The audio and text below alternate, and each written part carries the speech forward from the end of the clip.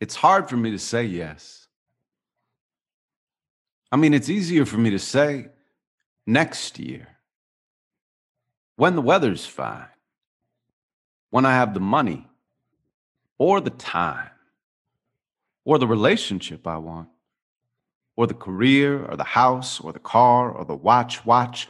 Life passed me by waiting for an invitation when the world is greater than my nation or my occupation. The only thing I know is that we're all in this together.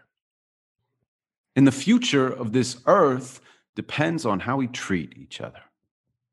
But how we treat each other starts with how we treat ourselves. And how we treat ourselves starts with how we see ourselves. And how we see ourselves starts with context.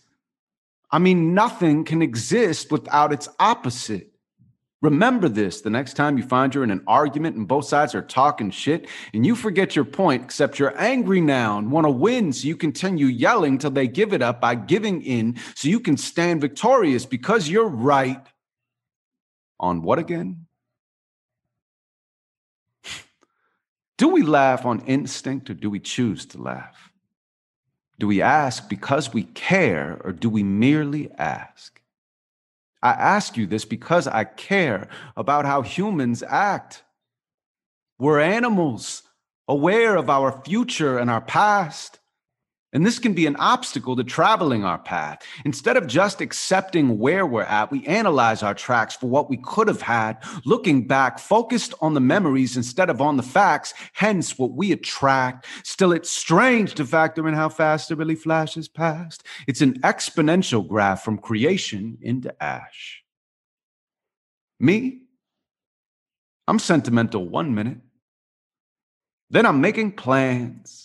Staking claims, shaking hands, breaking out or breaking in.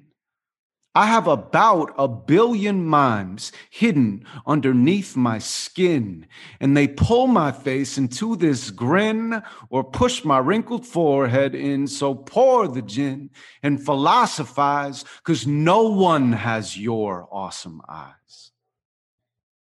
Your view is worth the lows and highs we go through on this roller coaster ride. Control has got us holding on when letting go could be more fun. Hands up. Feel the drop. Eventually, your life is gonna stop. It's gonna level out, then come back up until you reach a different top, because one day all your wheels fall off. So take advantage of your shocks. Do something you've never done. Do someone you've never done.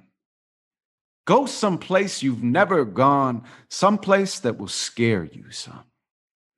Be someone you've never been. You feel all that adrenaline? It's medicine to jumpstart a spark inside your skeleton. See, everywhere you are is where you're supposed to be. So hopefully, you're hopelessly as lost as me. Because if you're not, you ought to be. That was the voice of InQ. And this week, we take a bit of a journey to the center of your soul. You may never look at poetry the same again after you hear more from my incredibly talented and very inspiring guest, InQ. Adam Schmalholz goes by the stage name of InQ or In Question and is a very successful songwriter for Disney, Selena Gomez, Miley Cyrus, to name a few. But after winning the National Poetry Slam Championship, he is now best known for his poetry, which he has performed all over the world for presidents. He can currently be seen in his Amazon Prime special, InQ Live at the Ace Theater, and his book, Inquire Within, has become a bestseller despite dropping it at the beginning of the pandemic. The audio version of the book has won an award, and after listening myself and not being able to even pause it for 90 minutes, I certainly agree. He is rhythmic, original, authentic, inspiring, and most of all, a really great guy. It's no wonder Oprah named him to her Super Soul 100 list of the world's most influential thought leaders. I really hope you enjoy our conversation that we had from his home in Santa Monica, where he was generous enough to share a new poem at the end of the show, as well as the one that you heard in our cold open. So take a deep breath and enjoy our honest conversation about his rise to fame and learn more about his storytelling workshops. There is a reason his videos have gone viral with nearly 100 million views. So before you listen, let's both do as InQ suggests and take a deep breath. Enjoy.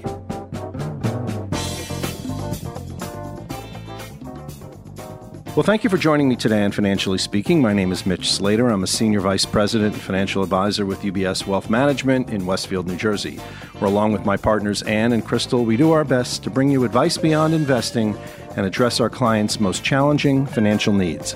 It's my sincere hope that each and every episode of this podcast will educate you on personal finance and real-life business issues of the day. So let's jump right in.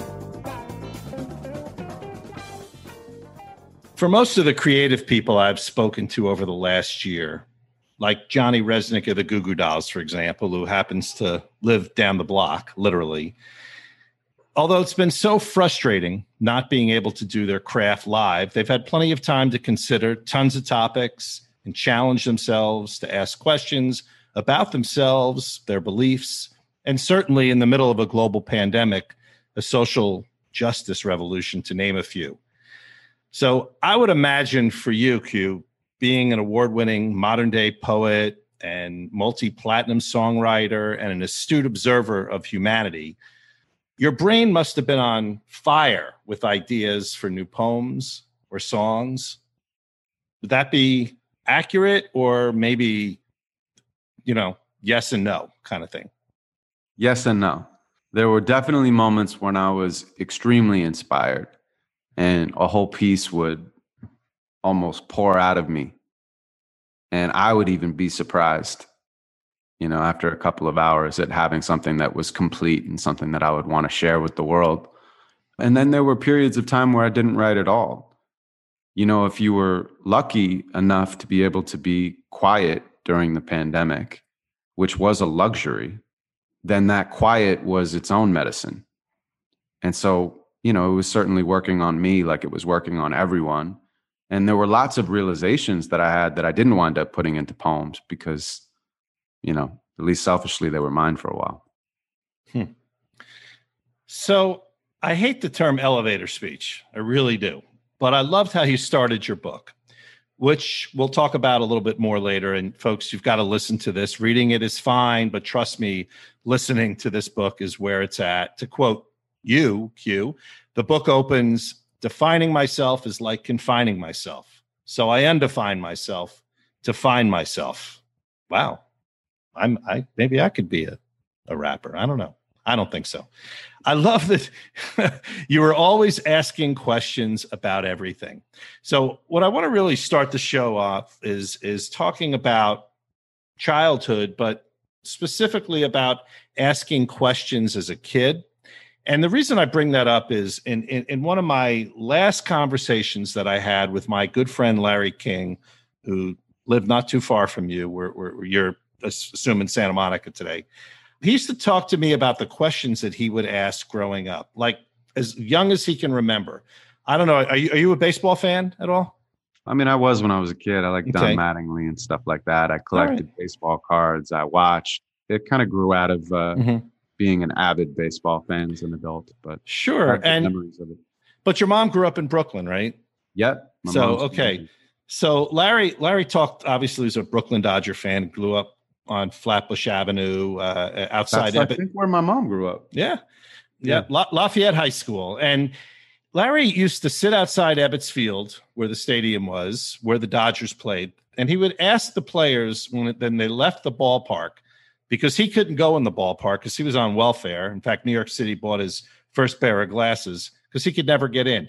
But as the players would come out, he'd go up to Pee Wee Reese or Jackie Robinson, whoever it was, and he'd be like, "Why did you bunt with 2 outs?" And he would just sit there, and his friends would just drive his friends crazy, but he just kept asking all of these questions. So, it's kind of his earliest memory. So for you, were you asking a lot of questions as a kid? Were you very curious?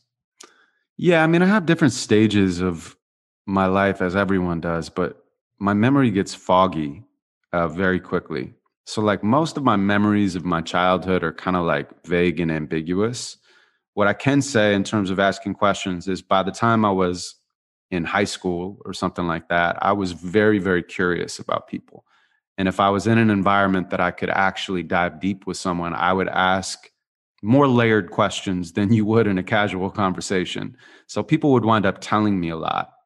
Now that I'm older, I can easily connect that back to my mom because my mom was a school teacher. She was a writer as well, and she was in the Peace Corps and would always ask me questions about my day when I would come home. My father was not around at all. And so she was always very curious what I thought and felt. And I think, to be quite honest, she consciously put a lot of her attention there because maybe she didn't feel that in her own household growing up. Now, even watching her talk to people, I mean, if you sit down with my mom, she'll get 20 questions in with someone before they even have a chance to get to know her at all. I think there's good things and bad things about that, but your superpower is your kryptonite, and I've certainly used that in my art. Mm-hmm. So we live in a mixed up world, and as you say, where everyone wants to be defined. So if you were asked this question that no podcaster should ever ask, and I think this is the first time I'm going to ask it, and I'm not happy I'm asking it, but I'm going to ask it anyway. And the question is, what do you do? What would you say? Depends on what mood I'm in. I like that. But if I was going to be honest, I would say I'm a poet, I'm a songwriter, a teacher, I'm an author, I'm a producer, and I'm a performer. And I would say I've put all of those things into different categories, and I've put all of those things into one category. And so they help inspire each other when I separate them. And then when I'm doing something that's just an in-cue performance, I tend to use every aspect of it, from comedy to musicality to crowd participation to facilitating real conversation with the audience in the middle of a show. I think that makes kind of the in-cue experience a very unique live experience to witness, or even a very unique digital experience, which I've done over 100 times since the pandemic started. I'm glad you brought up live experiences, because when I was watching, the first time I watched it a couple times, the Amazon Prime special, the connection you had with the audience, and I'm going to mention Springsteen only probably 3 times in this episode, which is rare for me, but it reminded me of that kind of a connection that an artist has with his crowd. It got to the point where I was standing, I was doing the stretches, I felt like I had to be part of it. Which, as I've said, I think I said this in a previous show. I said this to a former rabbi of mine, that actually on a flight back from California, where I had seen Bruce play 3 nights at the LA Sports Arena, and he happened to be out there, and just coincidentally, he was on the flight and we sat next to each other, and he says, I don't see you in Temple a lot. And I said, I just got back from Temple. I said, if you could figure out a way to connect with the crowd in the way that Bruce Springsteen does, or the way I felt sitting at Hamilton or an in-cue concert, that's going to get me there. Anyway, I love that you were giving your rabbi performance advice. Yeah. Well, this story gets even weirder, but we'll just leave it at that. And he's no longer the rabbi here. But the question. Whoa, there's a rabbit hole there. He's found another place. We'll just leave it at that. Nothing weird. Nothing. Catholic Church kind of stuff, or not just every religion's got that stuff. It was just some other stuff. But anyway, man, I bring up stuff. That's a nice but that's podcast style that you have, because it's very off the cuff, even though I know you do research. I like when people ask questions that make me think about the answers, rather than like someone who asks a question that allows me to go into a standard answer. Right. Standard answers because they're true, They become cliches because they start out in truth, and they're just like the easiest way to answer a question. But when someone asks me something that makes me think, that makes me pause, that's really interesting for me as well. So, Well, I have to credit Larry on that, because watching him work and then being on radio myself for many years and TV and everything else that I've done while being in the financial services industry, to me, it's always been about curiosity, but it's also been about listening. And what's the point? Yeah, I have a little script in front of me and everything, but I'm looking at you, I'm listening to you, I'm thinking of things as we go along, and I'm thinking about the guy walking his dog outside listening to a podcast right now. And what is he thinking? So I've just asked you about the audience participation, and what comes into my mind is, have you had some nights where that you haven't connected? And how do you go back into your art if you feel like, the audience isn't, not that you're not connecting, but the audience doesn't want to stand up, or the audience doesn't want to stretch, or isn't laughing at the part that 99% of other crowds laughed at? well, I hope so, because otherwise it would be boring. Mm-hmm. I mean, if you beat the game, why do you play it again? There's always things to learn. There's been plenty of nights where either I haven't shown up and didn't connect the way that I wanted to, or the audience was off for whatever reason, or someone individually in the audience was really triggered by something. I've had a couple of situations where people have walked out, like yelling, like screaming at me. And then everybody claps, and, it becomes like a very real moment because, there was something that I said. Maybe it was personal, maybe it was political, maybe it was social, but it triggered them and kind of pushed them to a place where they couldn't sit still anymore, and they had to leave. They had to express themselves. While even that is frustrating and difficult to navigate as a performer, first of all, it tests me. So it forces me to grow in situations like that. And second of all, I know I'm doing my job. It doesn't feel good when someone doesn't respond to something that I say, or the opposite, like has a really adverse response. But when you tell the truth, it's gonna land differently with different people, and you can't really control that. So all I try to do is show up to the best of my ability, connect to the moment, connect to the people, and try to create something together. I don't consider my audience as separate from me when I'm performing. We're collaborating on a moment together. And I love that. And I think that's the beauty of the connection that I get at a lot of the, whether it's theater, whether it's music. I mean, that's the whole point of going out. Why else am I not there if I'm not connecting? I want to be connecting in the audience. So it's obviously works both ways, and it's a beautiful thing. It's just a beautiful thing.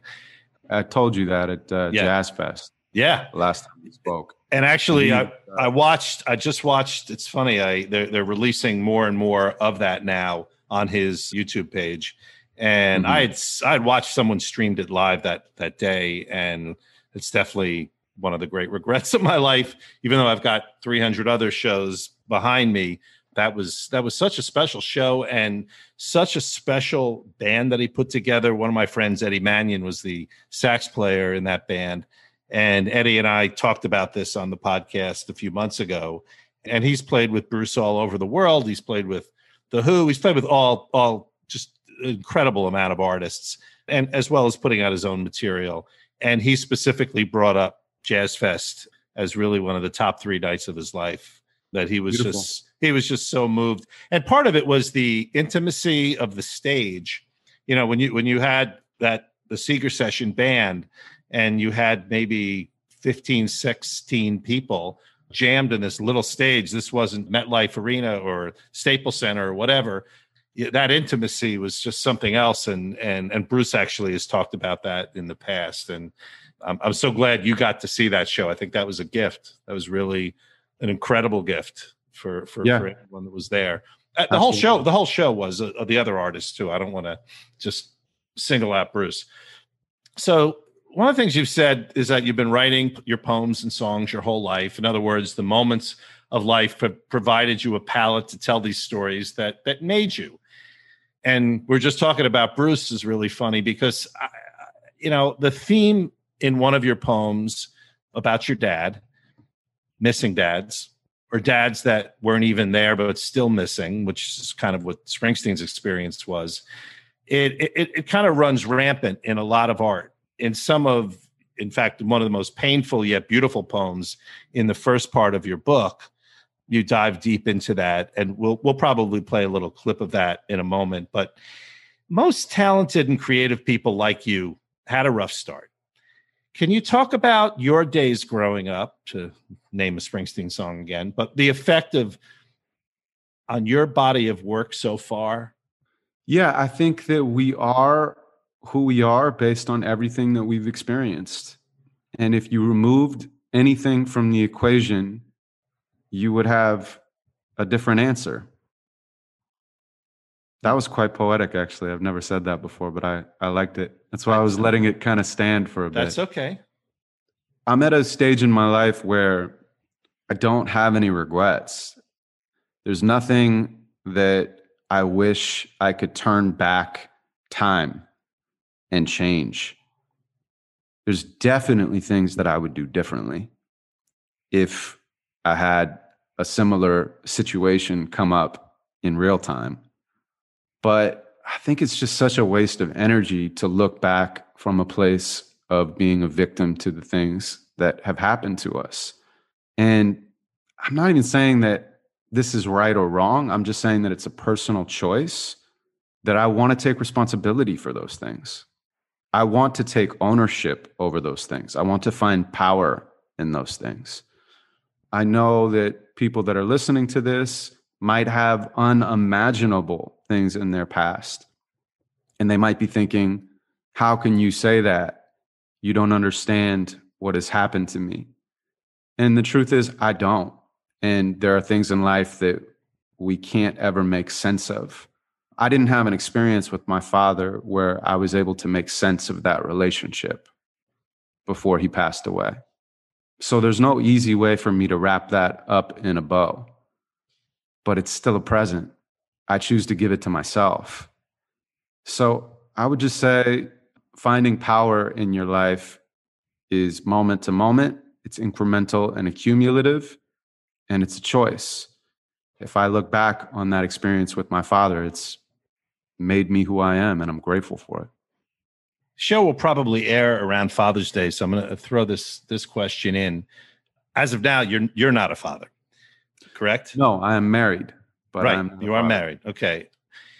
Do you ever think about, if you become a dad, some of the things that it's such a big part of your work in talking about that relationship, and things that you've learned and things that made sense to you and didn't make sense to you, that when you become a dad, I mean, there's no rule book. I mean, I remember to this day coming home from the hospital and looking at this little thing that's now 28 years old. And, everyone handed me a book called Ferber, and they said, this is how to get the kid to go to sleep. And I threw the book in the crib because I had to go with my gut instinct, and pretty much everything that I've done, and including with my wife over the years, has been gut instinct. Some were dead on and some were way, way off, but it created this human being now that I couldn't possibly be prouder of. And I say the same about my daughter, in case she decides to listen to my podcast, which isn't that often. Georgia, you could listen and write about it in People magazine just once, but just saying, she writes for People. But anyway, I'm getting her to write about you. That's one thing I'm going to do. There you go. But anyway, I'm taking a long walk around just the father question, and something, if you've thought about it all. Have I thought about being a father and how that would impact my life? Right, and things that you would want to do differently. I mean, yeah, I'd want to be there. Yeah. Well, that would be the first thing. That would be the number one thing. It's kind of game over after that. I mean, I didn't meet my dad. I didn't meet my dad until I was 15, and we didn't have a great relationship after that. It's not like we met and all of a sudden, It wasn't like This Is Us. People were, throwing Yeah. rose petals and stuff, Yeah. and classical music was playing in the background. It was like contentious and difficult. And, we had a handful of times in the future when I would come out to New York because he was from New York, and we would be able to spend a little bit of time. But I never felt like I got to know him. And I never felt like he was able to see me for various reasons that I won't go into. So I think the first thing is being there. And I think the second thing would be seeing who this person is. My mother's first love and my father's mistake. They weren't married. They weren't in love. It was complicated, man, to say the least. Right. And so there's things that I've learned from my mom that I would want to try to apply to having children myself. And then there are things that I've learned from my mom that maybe I would try to change. And then there's things from my dad that even though he wasn't around, I still very much respect. I very much respect his intellect. I very much respect what he did in the world. I won't get into it, but he did a lot of social causes that were meaningful to him through his work. And that's something I deeply admire. So it's strange that here's somebody that I don't respect at all for how they showed up in my life, but I deeply admire some of the things that they chose to do with their time. So there's things you can take from every relationship and every person. But I think I would like to take the ride of being a father. It seems like the craziest ride you could take on the planet. It seems like your capacity to love would be 100-fold. So that's something that I'm excited about. And I do think that there will be some sort of a full circle experience for me if I'm so lucky to create life with my wife. But I know I'm going to mess it up. Of course you are. We all do. And I guess it's just how much I mess it up on that scale. And I would like to create a situation to where it might not be perfect, but we can see each other. And I don't mean see each other. I mean see each other. Disney in his wildest imaginations could have never created a ride like Parenthood. Never. No Never. way, man. Never. So the other thing Larry King taught me is to not bury the lead, but I've kind of buried it already. So how did you go from Adam to InQ? So InQ was short for In Question. And that was a nickname that my friend gave me when I was like 15 or 16. I was actually searching for a rap name, and he was like, you should be Inquiry because you ask so many questions. And I was like, yeah, that's pretty cool. And then I just started going by Inquiry, and then people started calling me InQ, and then people started calling me Q, and I rarely heard my real name after that. And then when I got into like my 20s, InQ changed from being short for Inquiry to being In Question. So really it's Adam In Question. It's a life philosophy. It's beautiful. So full disclosure, I apparently was living under a rock as I only recently met Q online at kind of a Woodstock of podcasters that he was a keynote at. And I was just so inspired listening to his work and his poems. And I mean, that's actually a pretty huge understatement. I was really moved, and anyone in my life knows that that's all I talked about for the next few weeks, and just kept sending him your videos because it was just, it's just, and that doesn't happen too often with me other than Springsteen. So imagine my surprise after finding out, and we talked, that I suggested to you, hey, dude, you should write some music. And then I found out, much to my embarrassment, he kind of wrote a ton of songs for Disney movies. He's had a multi-platinum hit single, Love You Like a Love Song, for Selena Gomez, and some songs from Miley Cyrus, Foster the People, just to name drop a few. But I kind of want to talk about the process. Is the process different for writing? Nobody writes hit songs. They just write songs. But writing songs versus writing some of the Disney music versus dealing with all of these personal topics and social justice that you have in your poetry work? Yeah, I mean, I was in the studio yesterday working with an artist, and I have a collaboration partnership with production team and really like a record label. And I mean, this team, Rock Mafia, it's hard to describe them, but they're some of the best producers in the world.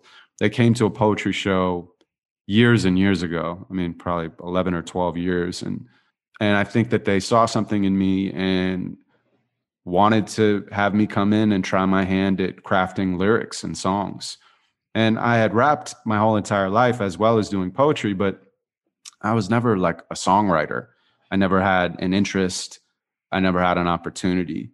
And so they really opened the door to that whole world for me. And because of the success that they already had and the opportunities that they already had, they invited me in on songs that I would have never had a chance to be on. So I owe a lot to Tim and Antonina. And now we just collaborate when there's something to do. I mean, we've written over 40 Disney songs or something like that for TV movies and had a bunch of hits, you know, and then pop stars and R&B stars, Aloe Black. I've written with Mike Posner, and I love it. It's very different than what my experience is writing alone, because I'm the writer, the director, the editor, the performer. I'm everything when I'm writing alone. And I have to check in with myself to know, is this right? And there's just this one internal voice that whispers yes or no. And if I listen and I can hear it, then I know where I'm supposed to go next, or I know to put the pen down. Have you ever had a situation where, and I know you know, obviously you write in a notebook, and now obviously you also write on your phone or jot notes, that you have an idea or you've written something and you're trying to figure out what genre to put it in? Like, damn, this is so good, I'm saving it for my show, or for my, you know, for what I'm doing, you know, my slam poetry. But on the other hand, wow, this would make an incredible pop song for Taylor Swift or whoever. I mean, is there a balance? Is there, you know, sometimes like, I think back, people must think all I ever talk about is Springsteen, but anyone, a lot of people who listen know that.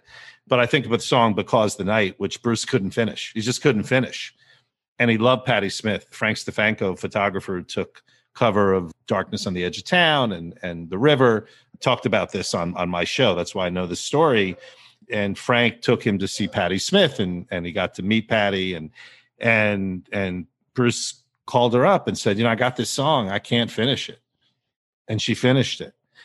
And she said, well, here, put it on your next record. And he goes, no, it's yours. It's yours. She goes, what? It's yours.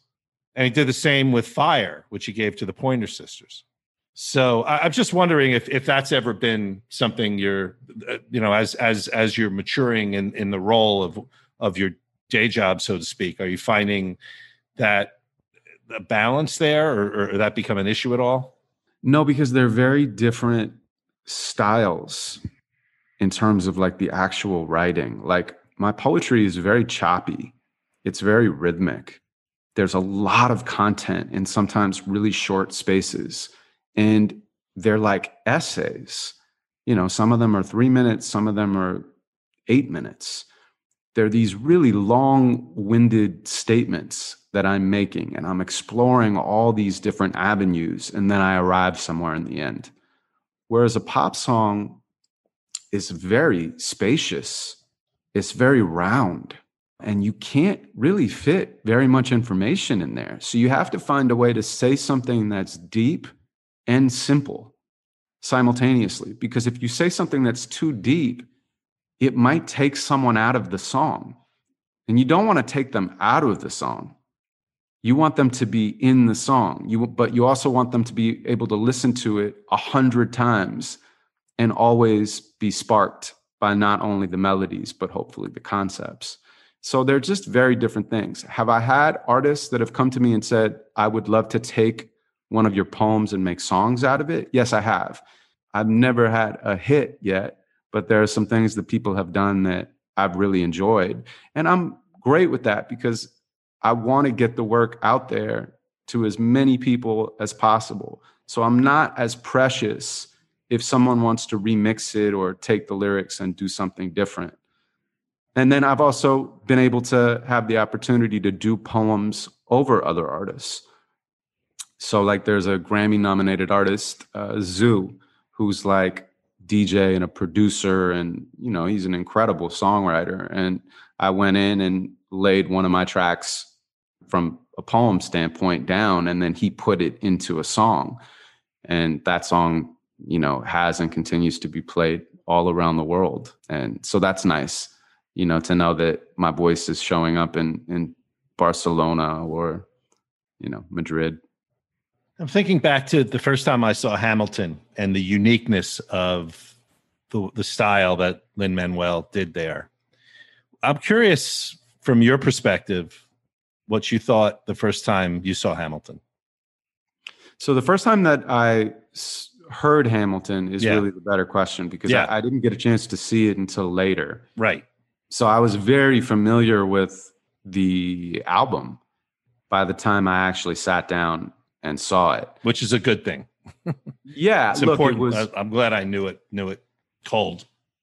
I think it would have been a very different experience. And I'm not even saying that it was better one way or the other, because it might have been pretty wild to just show up and not have heard anything and just experience it. Like, I think about the people that, went into the public theater when they were first putting it up, having absolutely no idea. I have a good friend who saw one of the first performances there. And I remember them just going crazy about it. Said, this is unlike anything you'll ever see. Yeah. But for me, I listened to the album on a trip that I took that was solo to India. And I like to travel a lot. Even now that I'm married, sometimes I'll travel by myself. I think it will be harder with kids, but I still want to try to create the space to do that, because I think when you take yourself outside of your comfort zone purposely, you're going to grow and you're going to learn things about the world and yourself. And I consider that my job, to pay attention to how I change the world and how the world changes me. So anyway, I was like literally touring around India, and I was there for almost a month, and I just played the album nonstop, every which way, beginning to end. I mixed it up, end to beginning. It's just like a really, really powerful and brilliant world-class work of art. And it was unique, and it was imaginative, and yet it was grounded. So I have the highest respect for Lin and the entire cast. Well, what really fits is what you say, is that your mission is to wake people up to not being a victim of their reality. Would you say that the answer to that is empathy, or is there a lot more? I think empathy is a great start, but you have to start with empathy for yourself before you can really, I guess, own empathy for other people. And by the way, this isn't a destination, it's a journey. It's not like I'm saying I've come to some point of enlightenment where I understand empathy and compassion. No, I get triggered all the time, but it's about learning as much as I can, being kind to myself and others, and hopefully looking back on my life and saying, you did good. And if I look back on the last year, or I look back on the last 5 years, that's what comes to mind, is I've done good. And I hope that I'll look back on myself now in 5 years and say the same thing. You've done good. With the word financial in my show title, I thought we might talk a little business. Every now and then I forget that that's the name of the show. No math, so don't worry about that. Personally, I suck at math, so I wouldn't put it in myself. I'm interested when I talk to entertainers or athletes about their history, and even deeper, their relationship with money.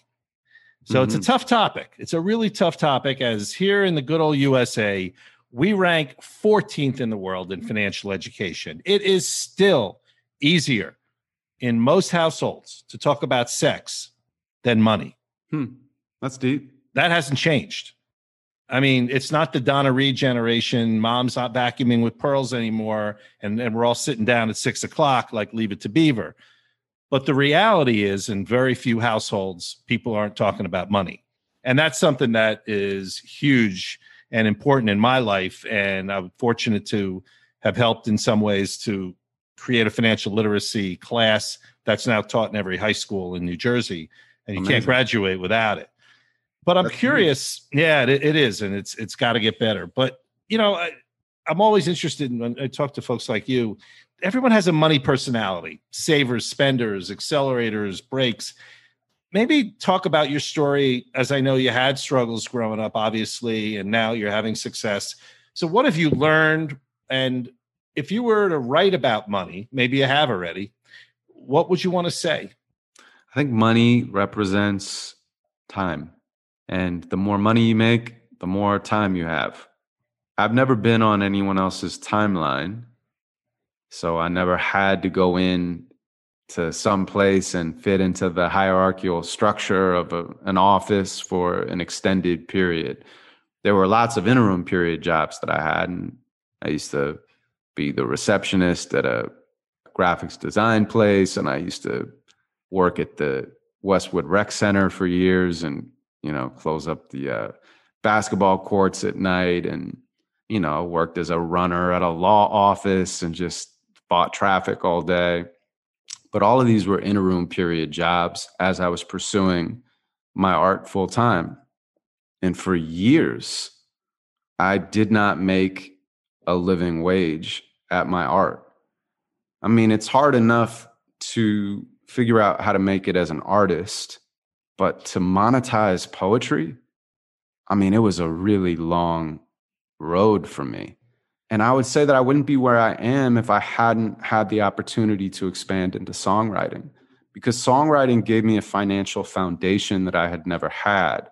Then I very consciously got back into building a business around my poetry because it was something I was really passionate about, and I had a safety net. I had, a stream of income that was coming in. And now I'm in a place where, even during the pandemic, I mean, I've just done countless shows. I mean, I get hired by companies and corporations, or I do public shows, or I do workshops. And it's really incredible. If I was to, talk to myself at 30, myself at 30 would be like, really? And if myself at 30 talked to myself at 15, myself at 15 would be like, really? I had such idealistic views about who I was in the world and what my art was going to be. But I've really enjoyed this winding road. And now I'm at a place where I have financial freedom and independence. And it's almost embarrassing to tell people what my rate is.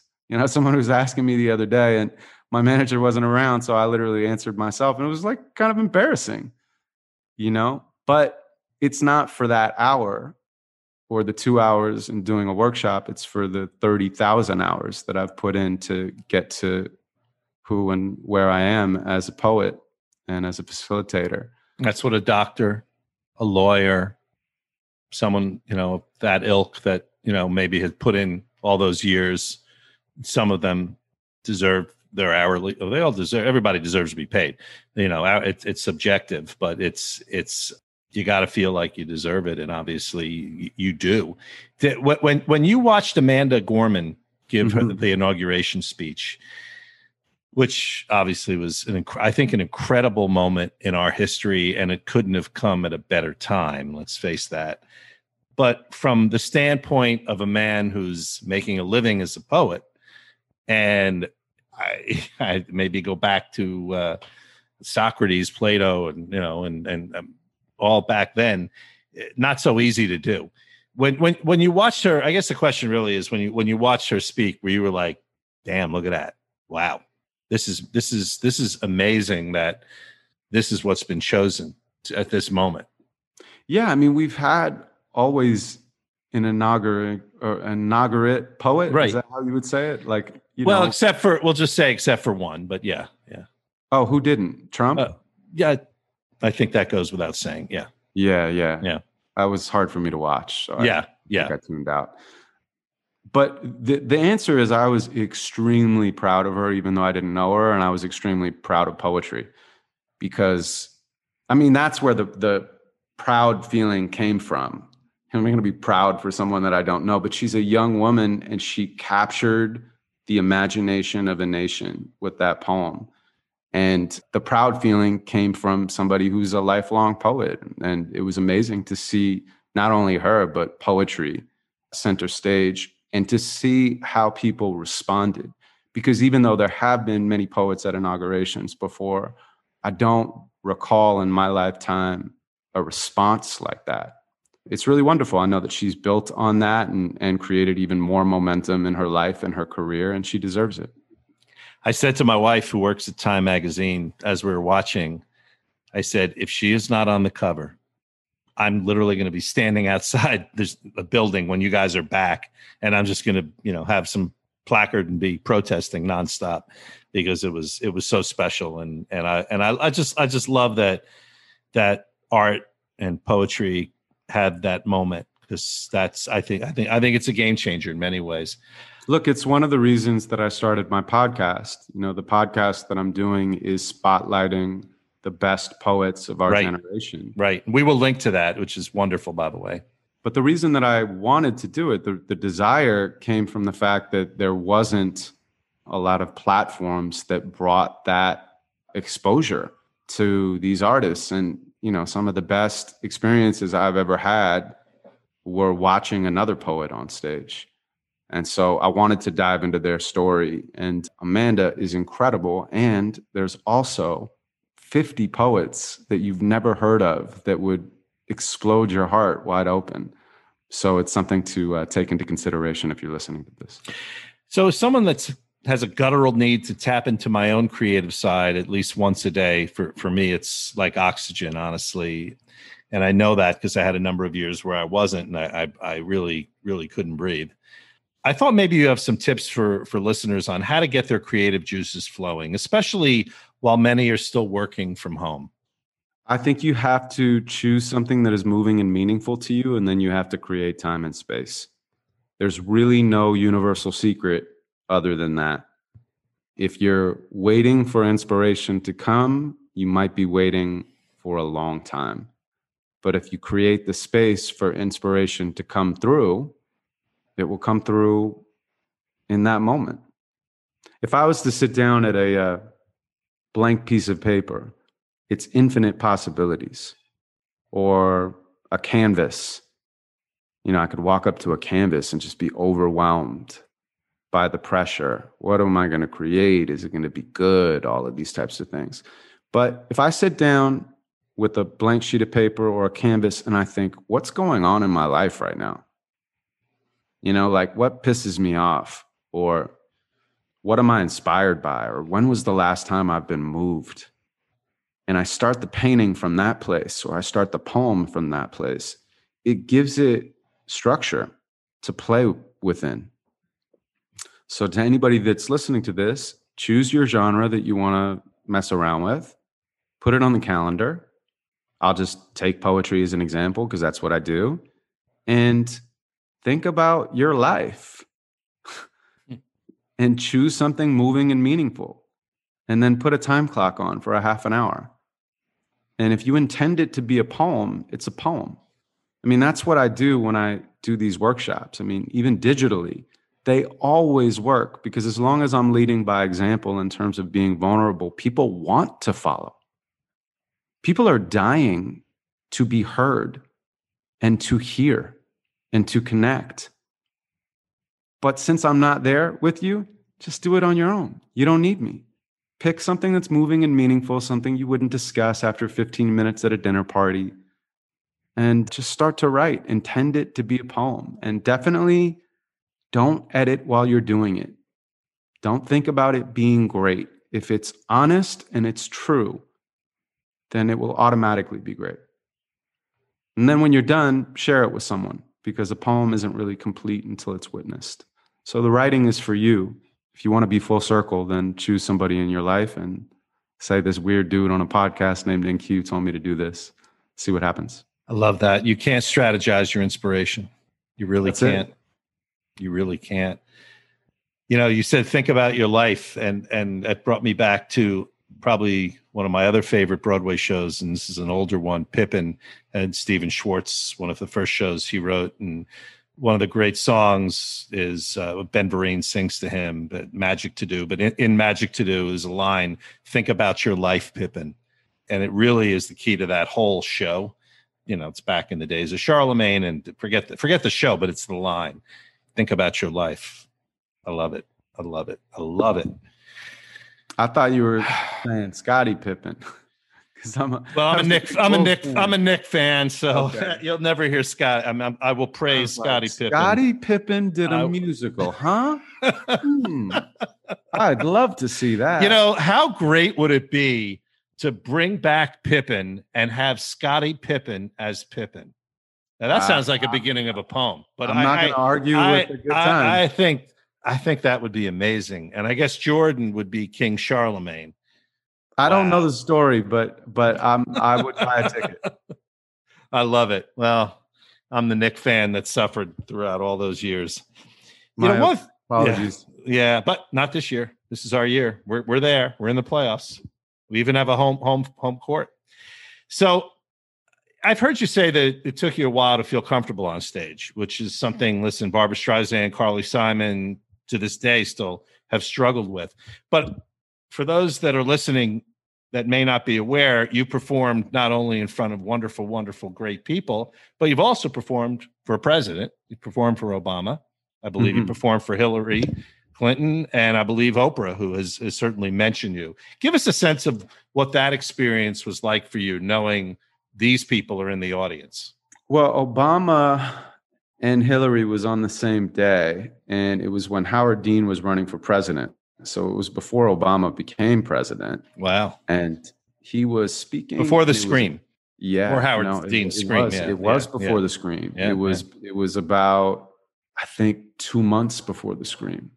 And he was a real prospect at that point. Oh, yeah. People really thought he had it. He was the front runner, and people thought he had a chance to do it. And it was a fundraiser. There was maybe 3,000 people there or something like that. It was outside in, I want to say Bergamot Station. I don't remember, but it's in Los Angeles. Yeah, man, I performed. The Red Hot Chili Peppers performed, but I was really like not very accomplished at that time in terms of, I don't think my bio was as long as it is now. And I certainly wasn't making any money. I had written a political poem and I wrote it for me. And then they gave me an opportunity to get up and perform it. And I finished and people just went crazy, man. And Howard Dean, as I walked off stage, brought me back on stage and he put my hand up in the air and he said, "What about NQ for president?" And everybody went crazy. And then I walked off stage and Obama was standing there. And I didn't know who he was, but I knew who he was. In terms of, I knew who he was, but I didn't know who he was going to be. And yet I still felt a gravitational pull around him. And I'm not overly spicing up the story. I remember being like, this person's special. And he was like, I was really moved by your poem. We chatted for a few minutes. And then he was like, let's stay in contact. And he gave me his card. And I lost his card. Well, it was kind of easy to find a few years later. So, I never connected with him again, but he had bigger things on his plate. Will. I think you will. I definitely think you will. I want to get back to the book before we wrap up, because I think it's, as much as I want everybody listening to this book, the cover of the book is a work of art. And for those that aren't looking at it, talk about the meaning of the tree and the roots, because it's just such a fascinating cover. And this is the book Inquire Within. Yeah, so I have it. It's right here. So for anyone who is watching this in person, you'll see that the branches mirror the roots. And so when you turn it upside down, the roots become the branches and the branches become the roots. And then when you turn it to the side, it's lungs. And so that's why the two halves of the book are inhale and exhale. And inhale is the personal poems. It's kind of like my poetic hero's journey.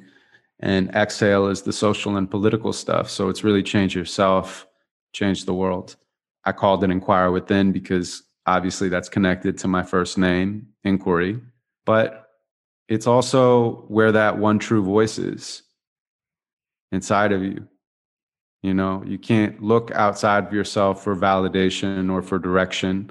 Ultimately, you have to connect to that one true voice. So this material helped me to do that. And I hope that it helps others as well. I love when a guest answers my next question. That's just beautiful, because my next question was going to dig into that, and you nailed it. Did you like the process of writing the book? You know, it was stressful at times, but I loved the process and I love the product. When I pick up the book, I'm proud of it. When I listen to the audiobook, I'm proud of it. You know, we were nominated for an audiobook award. It's just been so well received. The process of marketing and putting it out was very complicated because it came out on, I think, March 31st of last year, which was during the height of the anxiety around the global pandemic. And it was just very difficult to have to promote something, even something that I loved so much, with so much of uncertainty and pain and suffering that was out there. Look, that was certainly unexpected. We ended up selling enough to be in the running for the New York Times bestsellers list, but we didn't end up making that. And we had so many other corporate gigs that were booked where people were buying, 1,000 books here, 1,000 books there, and they all got canceled. I remember going to New York, literally like when I got on the plane, it was one thing. And when I landed, like 5 shows had been canceled, which is, not only really impactful for the book and the success of the book, but it was also just monetarily like, whoa, okay. But then again, as I said, this was medicine for me to write. And I knew that it would be medicine for people to read. And in many ways, I think people having this book in their lives during this period of time was even more of a comfort. So, I don't judge God's timing. I'm just following along like everybody else. Your book is the first book I have ever listened to in one sitting. Well, it was more than a sitting. It was a lot of walking and a little driving and a little bit of everything. But I just stopped everything because, it's not like it was an Agatha Christie novel. I got to find out who did it at the end. Okay. But I just wanted to see where you were going after that first half. Using the basketball analogy, it was a great second half. And the last 5 minutes were really, really something else. And I hope you write more in the future. I hope there's another book coming for you. I have enough material to do another poetry book now. I'm just kind of like giving this a little bit more time to be in the world. And then I want to do a workshop book as well. So there's not only do I do these company. Yeah. Talk about the workshops a little bit for a second. Yeah. So, I get hired all the time to do these. We're starting to do them in person again, but a lot of them are digital. And even digital, they're just so unbelievably powerful because it's not only people experiencing my poetry, which really works for keynotes and conferences and things like that, but it's people getting a chance to dive into their own lives and to connect with each other. It's a trust building exercise for coworkers or for teams or for events. And so this has been one of the great unintentional gifts of my life because I started out doing this for kids. I was working at Upward Bound, kids who'd never gone to college for the first time. And, I would do these poetry workshops for them. When I had something with this group in East LA, Art Share, it was like border of East LA and downtown. I would just like literally do these weekly workshops with these kids. And it was so heart opening for them and mind expanding that when I ended up getting into company and corporate work, I realized it not only works on kids, it works on everyone. And I'm able to tie it into whatever is going on with the company right now. I can like take a bigger purpose and I can make it a personal purpose and allow people to reconnect to why they're there in the first place, or to explore a moment in their lives that changed who they are, and then share that moment with their coworkers and they actually like see each other behind the curtain for a minute. A lot of communication issues come from lack of context. So this is like something that really allows people to connect and then collaborate and create. And then I've also been doing these public workshops. And so I'll just do these like public series called The New You, and 150 people sign up and we do a 4-week class together. It's just remarkable. It really is. Like, I had my final one for this session on Sunday. And people laugh, people cry, they were just from the bottom of their hearts thanking me for having this experience, I think, especially during this time. And it's an honor to be able to facilitate that for people. I don't look at it from the standpoint of it's me. I look at it from the standpoint of like, this is a real honor that they allow me to create that space for them. Well, you're going to be creating that space at my company, UBS. I can certainly assure you of that, because I've done a lot of interesting events at my firm in the last year. And what you have to say is what not just all of us that do what we do, but the people that we represent, the people that we help with money in their lives, they could benefit from your message. So we will talk more about that one. That is more to come. So a couple quick lightning questions before we wrap up here. I'm going to throw a special LA lightning round question to all my LA fans.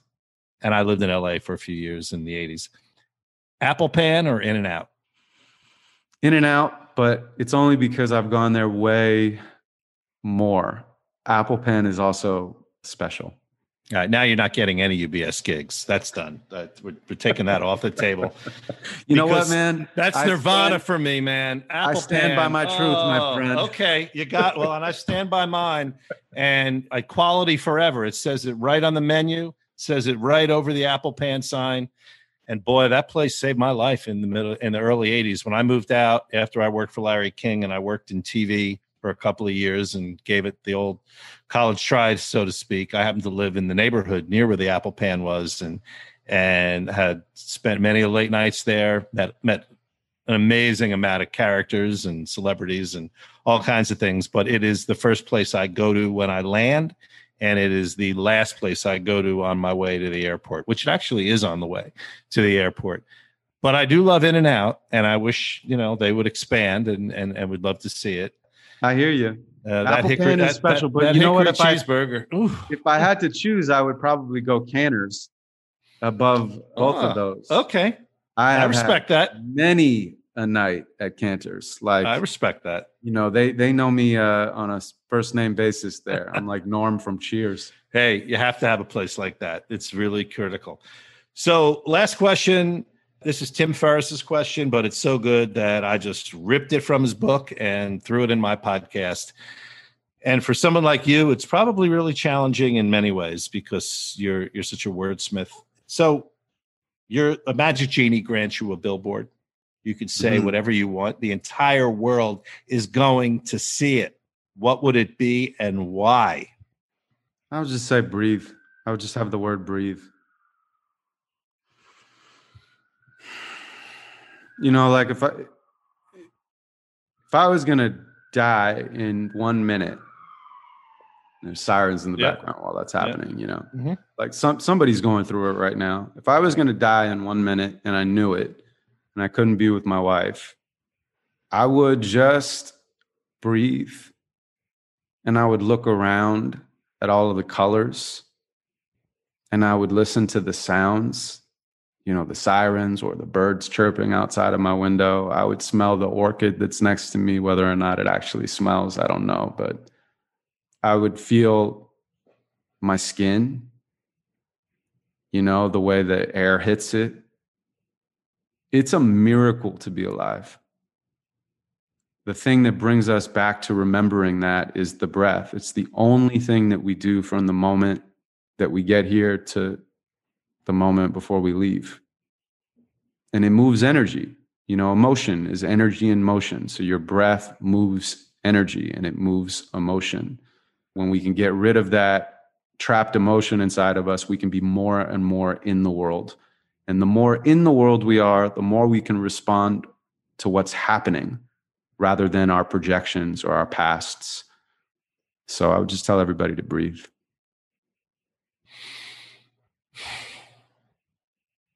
It's a great message. It's one I think about every day, and really glad that I began doing more of that personally in the last year through meditation. So thank you for putting that out there. So I feel bad because you're not a trained monkey, but is there anything that maybe you could kind of play us off with? Sure. You wanted to hear... I heard bird and the fish, right? No. The goldfish was just kind of my first introduction to you, and I'd love for people to hear it. Sure. So I have to read this, but they say a goldfish will only get as big as its bowl. But when you put it in a tank, the space can change the way it grows. It needs to have the room or its potential doesn't show. So its environment's essential for unleashing the unknown. I ponder if it knows that it could grow beyond the bowl, that it could have a pond the size of an Olympic swimming pool, that the world is so much larger than the boundaries that it's known. Somehow I empathize with this little golden soul. Because I too have unexplored and unexpressed goals that were suppressed by an environment I couldn't control. Am I still playing small because it's all that I've known when there's a giant in my bones that I'm not sure I've ever shown? I ask myself these questions when I'm purposely alone. When my body grows to take up all the rooms inside my home. I expand in all directions, every single inch consumed. I'm 1,000,000 feet tall now, my head over the moon. I look down on the earth as it slowly spins around. I look down on the countries and the cities and the towns. I look down on the square blocks and buildings all around. I look down on my street and rip the roof right off my house. I look down on myself sitting, writing on my couch. Look, I barely pay attention. I'm the one that's looking down. How unaware I am of where I am. It's profound. So I put the roof back on and shrink myself back to the ground.